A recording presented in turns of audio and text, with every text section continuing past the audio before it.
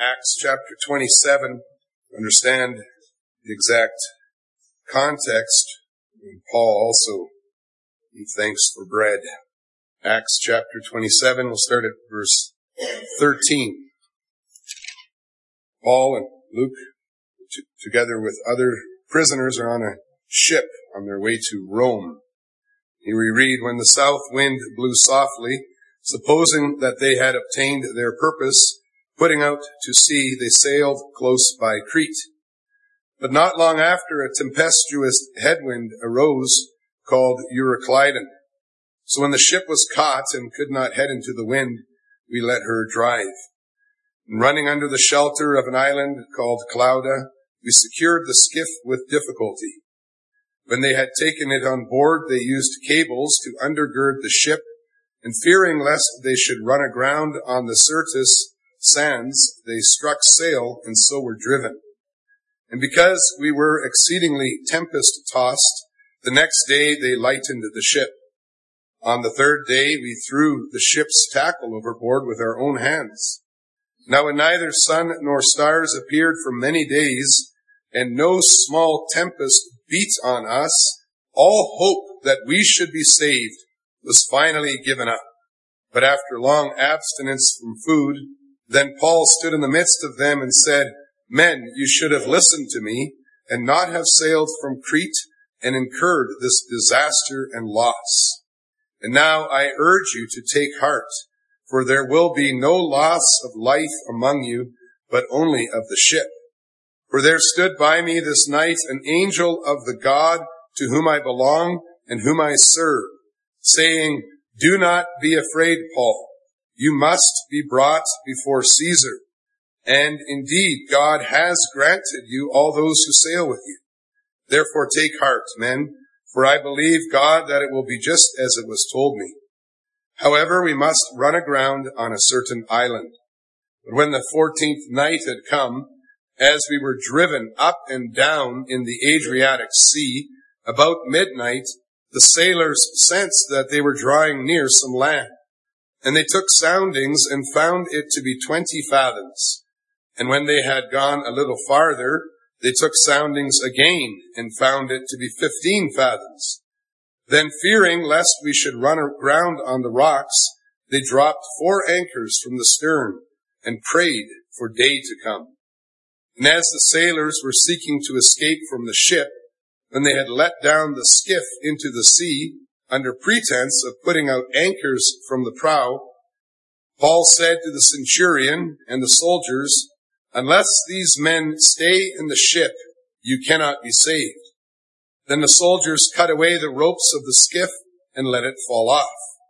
And as day was about to dawn, Paul implored them all to take food, saying, Today is the 14th day you have waited and continued without food and eaten nothing.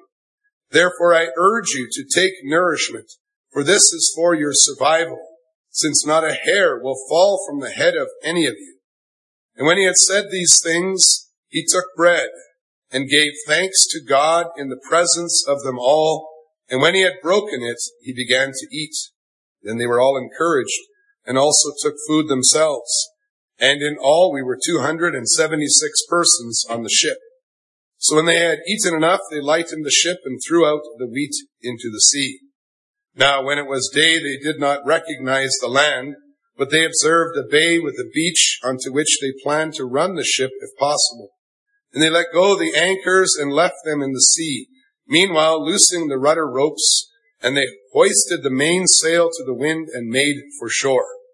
But striking a place where 2 seas met, they ran the ship aground, and the prow stuck fast and remained immovable, but the stern was being broken up by the violence of the waves. Now the soldiers' plan was to kill the prisoners, lest any of them should swim away and escape. But the centurion, wanting to save Paul, kept them from their purpose and commanded that those who could swim should jump overboard first and get to land, and the rest, some on boards and some on broken pieces of the ship. And so it was that they all escaped safely to land. Beloved congregation of our Lord and Savior Jesus Christ, We just read of a very wild storm. We read through the verses, and as you were reading, you could get a sense of the emergency of the situation. They were without hope, humanly speaking. They thought it all was lost and they could never be saved. In the midst of that darkness of night and storm, we also read of how the Lord intervened and spoke to Paul of his plan to save him. Paul would certainly appear before Caesar. And so Paul, the apostle, together with Luke, were of the certain conviction that God would fulfill his plan. And it's in these extreme circumstances that we read together, you could imagine together, all the details were given, that we read that the apostle, it's in verse 35, he gave thanks to God before he began to eat the bread that was in his hand. And it's a humbling and a convicting revelation of the Holy Spirit for those of us who often feel that we're too busy to give thanks to God before we eat, or who shy away from giving thanks in public places. It's also a particularly important picture to help guide our thoughts and prayers as we gather together as God's people on Thanksgiving Day. As the storm raged around them all, and the only hope rested in the promise from God, Paul imitates our Lord Jesus at the feeding of the 5,000 and thanks God for the bread he was about to eat. This thanksgiving heart is a blessing that God gives all Christians who receive Christ's righteousness as their own. It's a beautiful image to keep in your mind every time God places something into your life. And I preach to you this gospel that God gives his children thanksgiving hearts, even in the storms, and hearts that recognize the giver and receive the gifts. So we reflect and think about what Paul was doing. Acts 27, verse 35. We read that it says he gave thanks to God. It doesn't specifically say what he said to the Lord, but we know that the direction of his words was toward heaven, toward the Lord who sustains and keeps everyone. It was, in this sense, a confession of faith in which he revealed that God is almighty, that God is sovereign, that God governs all things by his providence, and that God alone can give us what we need. It's like we sang in Psalms 104 and Psalm 145, every creature looks to the Lord for food. And when he gives it to us in our proper time, that food we look to the Lord to bless the food in our lives. That's Psalm 127. So by giving thanks to God, Paul was acknowledging that although so many things could have gone differently in the midst of that wild storm to prevent it, God had been gracious to ensure that there was still sufficient wheat on board, that all the 276 persons in the ship were able to eat enough. We reflect on that, giving thanks to God for a piece of food in our hand, or whatever other gift that God may give you, is also giving thanks for his providential care to bring it to you. We give thanks today for soil, good soil here.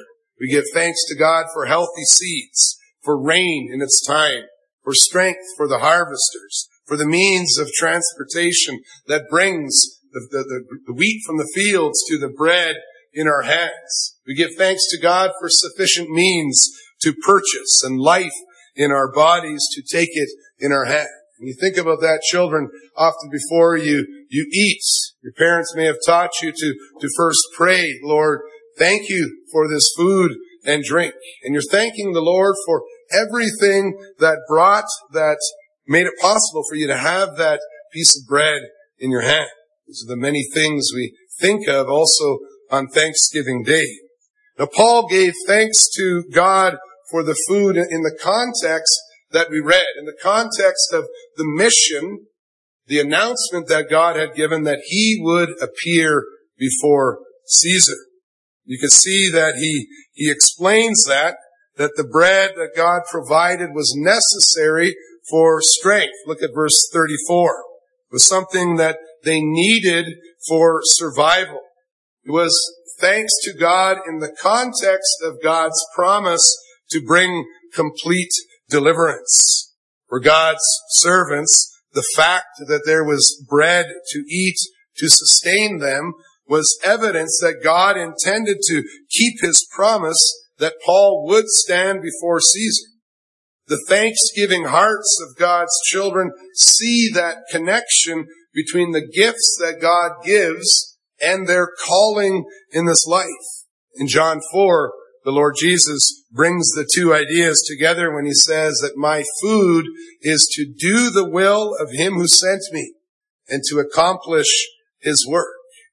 A simple thanksgiving prayer is also thanksgiving for the ability to do what God gives us to do. Everything that God places in our lives, whether they be experiences or material things that we might like or we might not like so much, it's all given to us to be used with God's will, God's purpose in mind. Christians who give thanks in all circumstances understand that God cares for us in the race of our lives, like a cross-country running coach cares for the runner on the course. With every gift of water and every command to speed up or command to slow down and pace yourself, everything is intended to help you reach the destination. When we have a piece of bread in our hand, a piece of food in our hand, and we give thanks to God, we see that God is giving us gifts to equip us for the task that he has given to us. And God makes us face many different things in this life of pilgrimage. Paul speaks about that in Philippians 4, from plenty to hunger, from abundance to need. We can think of our own lives. Sometimes, times of our lives, we are very comfortable. Other times, we're facing the purifying trials of fire. God gives us all these different situations in order that we might be strengthened by him for the calling we have received to serve him in our mandate as believers in the world. Everything that our Heavenly Father gives to us is good. It's useful to equip us for service in his kingdom. And so we pray, giving thanks to God for whatever he gives to us. And yet, it's necessary for God's children to be very discerning, because beside the Father's good gifts, we can expect to encounter offers from another so-called giver, who is the evil one, who gives temptations to sin against God, so that he might take us away from our calling. Acts 27, verse 35, tells us that Paul's prayer of thanks happened between taking the bread and breaking it and beginning to eat. And when we compare what Paul wrote about judging whether something was valuable and good for us based on whether or not we can thank God for it, we can read about that in Romans 4 or 1 Timothy 4, for example. It's noteworthy that Paul did not eat the bread until after he had given thanks. It's like Paul was making sure that the gift was from God by giving thanks to God for it. Until he could ask God to bless it and give thanks to God for it, he did not eat it. It's a good practice for us today as well, especially in a world so full of temptations, so full of opportunities, so full of things that we can consume. The earth is the Lord's and everything in it. Psalm 24. And yet the world is full of those who twist God's gifts. So many gifts that God created good have been genetically altered or twisted, that at best they actually don't give us what we need to do our mandate in the world. They cloud our calling. And at worst, they actually cause harm to us and our neighbors. Not everything we have access to is helpful, says Paul in 1 Corinthians 10, verse 23 and 24. There are things that God has forbidden his children from participating in because they are harmful for others. And if you open your Bibles with me, you can see these warnings coming to us in Proverbs chapter 23. The book of Proverbs chapter 23 shows what it is like to interact with gifts that come from different places. If you look at Proverbs 23, verses 1 to 3, if you have it open in front of you, you can see that there's a warning. It says, consider carefully what is before you, verse 1. And then there's a warning, put a knife to your throat if you are a man given to appetite. Do not desire his delicacies, for they are deceptive food. The Lord is teaching us, and if you look at verses 19 to 21 again, there are consumables that negatively impact our worship, our ability to worship God. There are things that we might be able to eat or drink that cause envy or gluttony. And then at the end, verses 29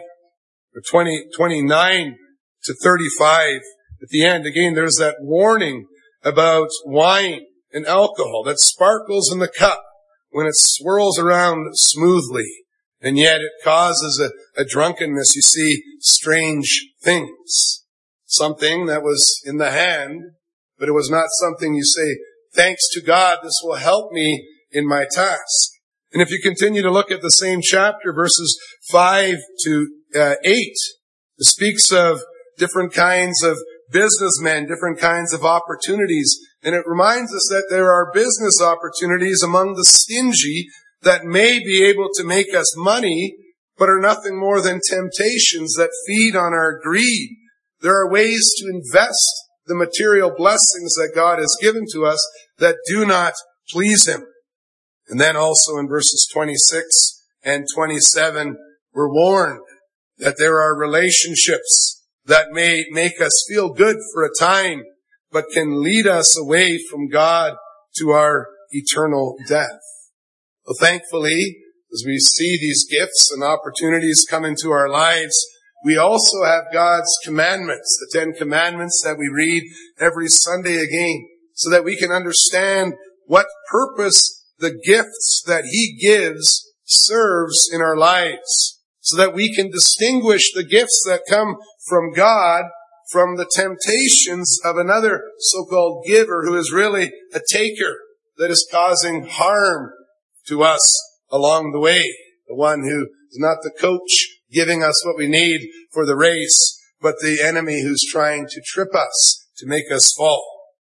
When we are in the habit of giving thanks to God after receiving a gift and asking him to bless the things we are grateful for before we make use of the gift, it helps us to be conscientious about what we are doing, what we are hoping to achieve with the things that are in our hands, whether they be physical things or experiences. Christians are not passive recipients of whatever is placed in our lives, but rather, says Paul, these things are created so that they might be received with thanksgiving. God gives his children thanksgiving hearts that receive God's gifts with thanksgiving. 1 Timothy 4, verse 13. It's where God explains that he created good things in our lives to be received with thanksgiving. And with the words, with thanksgiving, Paul is indicating that receiving God's gifts requires some action on our part, beginning with the obvious action of saying thank you to the Lord. This is something we already teach our children to do. Children can think of the time when their parents said, before you eat, you need to fold your hands and say, Lord, bless this food and drink for Jesus' sake, amen. Or they say, Lord, thank you for this food and drink. That's the word expressing that deep and profound understanding that everything we have is a gift from God. And then as you get older, you also may have started to pray about using the food and drink for the purpose that God has intended for it. Perhaps you were praying something like, thank you for this food. I know it's no use to me without your blessing. May it be used to give me strength so that I can serve you faithfully in the task you have given to me. May I use this as you intended it. Now you might wonder why start with a child's prayer. But that child's prayer expresses an understanding that is deep and profound. Understanding of life that we saw in the life of our Lord Jesus and the Apostle Paul. Receiving all that God gives to us with thankfulness is a joyful expression of our faith in God's purposes, God's commitment to us by giving us a gift to help us in our task. It's an expression of our desire to use the blessing that God has given in obedience to the God who gives it to us, and to do so with thanksgiving. You see everything you have in your life, whether physical things or opportunities, with this perspective. And you understand that we are called to consecrate what we have received to the service of God. If God gives us health or wealth, He gives us sickness or poverty, He gives it to us with the calling to use it to do His kingdom work. This applies to everything that God has given to us, whether we enjoy it or not. Now, if we go back to that ship in the middle of the storm, and we think about the bread that was in Paul's hand that he gave thanks to, the bread that was made with wheat on a ship that was in the middle of a terrible storm, we can probably conclude that it was not a very high quality bread, that fluffy kind that we like so much. The bread that Paul received with thanksgiving may not have been his favorite. However, the reason for receiving God's gift with thanks is not found in whether we like the gift or not, but we give thanks because we trust that God knows best how to give us the gifts that will serve Him. If Paul turned up his nose at the bread that God had given to him at this time because he didn't like how it tasted, like some entitled children might do, it would not have been just ungrateful, but it also would have been a declaration that he thought he knew better than God what he needed. Not only that, but it would also have been a rejection of the calling that God had given him that went along with the bread. Now that same rule applies on a bigger scale on all the things that we face in this life. When we turn up our nose at what God has given to us, we need to think about the implications of what we are saying. Our Lord Jesus showed us the proper Christ-like, the righteous behavior when He Himself, knowing what He was going to face in Jerusalem, He resolutely faced His suffering, there to drink the cup of God's wrath for us and in our place. When we proudly turn down the things that God has decided to place in our lives because we don't like it, we show that we think we are wiser than God. And that's how we create the breeding ground for a very bitter life. There's a very good reason that Christian parents teach their children to eat whatever is placed in front of them, because it is healthy. It will help them to complete the task that's given to them. It will help them to do their schoolwork well, to have a clear mind, to be able to interact with pleasantness to those around them. Now, this small thing prepares children to have the right attitude when dealing with the much bigger challenges that God may place on our paths, that they will have to learn to receive with thanksgiving. And as we think about that as adults of all different ages, we know that often the Lord continues to tell us to eat whatever is on our plate because it's for His glory. And so we can conclude with Paul in Philippians 4 verse 11, I have learned in whatever situation I am in to be content. The next thing we can learn about receiving God's gifts with thanksgiving comes from careful reflection on the fact that Paul gave thanks to the Lord for that piece of bread, and we read it in the presence of them all. He received the gift of God. He recognized that it was from the Lord for the purpose He had given to him, even if it wasn't his most favorite bread. And he did so publicly, giving thanks to God, displaying how God changes our hearts to want to magnify the name of the Lord. He knew it was a good gift, since he had given thanks to God for it.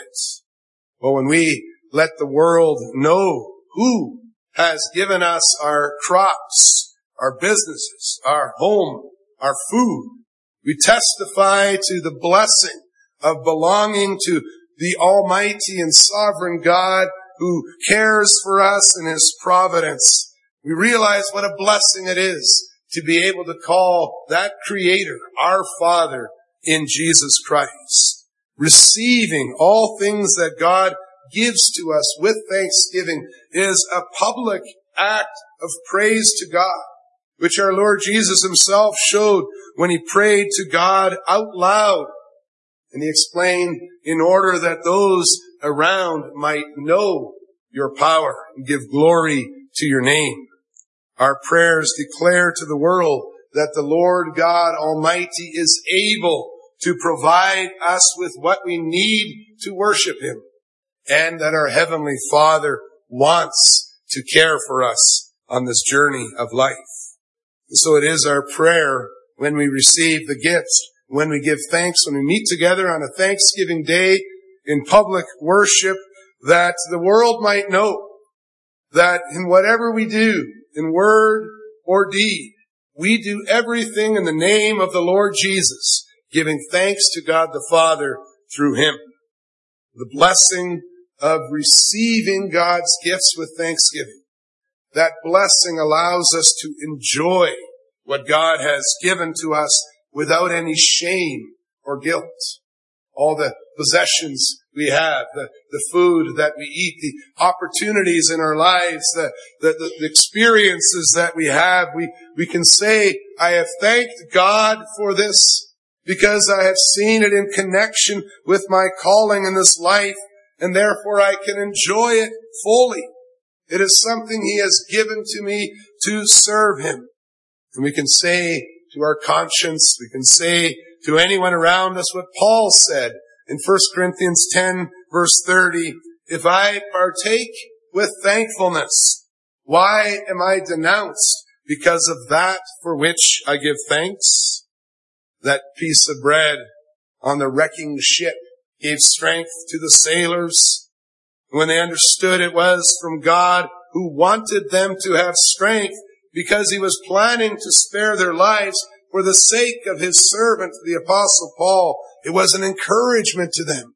It was an evidence of the Lord walking beside them, accompanying them in their journey. If they had bread, if they had what they needed, it was because God was continuing to walk with them. If you are able to receive God's gifts with thanksgiving, it is because He has given you the basic needs of food and shelter and clothing that you need to serve Him faithfully. The thankful heart that God has given us leads us into even more thanksgiving. And Thanksgiving Day is a day to give thanks to God for the bread that we may have in our hands, just like Paul did when he was in the midst of the storm. We give thanks for the harvests. We give thanks for the daily sustenance that we receive. We give thanks for God's ongoing providential care as He accompanies us through the good days and through the difficult days. Yet we give thanks to God, remembering the words of our Lord Jesus. And now if you'll open your Bibles again and turn back to John 6. after feeding the 5,000, after giving the blessings, the physical blessings that we celebrate today, our Lord Jesus gave some more instruction. John chapter 6, he explains that he is the bread from heaven. Verse 27, he tells us, "Do not labor for the food which perishes, but for the food which endures to everlasting life, which the Son of Man will give you, because God the Father has set his seal on him." The Lord Jesus is teaching us to lift our eyes up from everything we have here in this life, from the temporary world, to the eternal blessing. And then if we continue reading in verse 33, he explains, "For the bread of God is he who comes down from heaven and gives life to the world." And verse 35, "And Jesus said to them, I am the bread of life. He who comes to me shall never hunger, and he who believes in me shall never thirst." And then even in verse 51, "I am the living bread which came down from heaven. If anyone eats of this bread, he will live forever. And the bread that I shall give is my flesh, which I shall give for the life of the world." The good news for us on this Thanksgiving Day is that our Lord Jesus Christ has shown perfect thankfulness to God in the place of everyone who believes in him. He even thanked God for himself when he instituted the Lord's Supper on the Passover night with his disciples. And we read again that he took bread, and when he had given thanks, he broke it. He took the symbol of his body, and as the church, he gave thanks to God for himself, for his work, the bread of life that's offered to everyone who believes in him. And brothers and sisters, this morning, let's reflect on how much we need him above everything else in this world.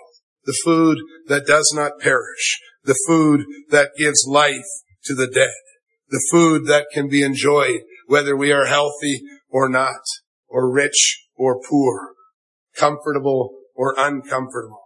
It's the bread that is our thanksgiving before God.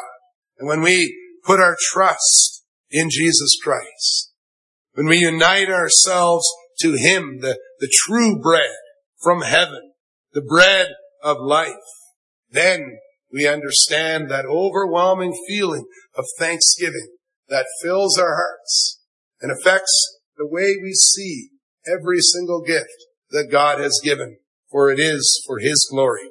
Amen. Let's now join together in prayer.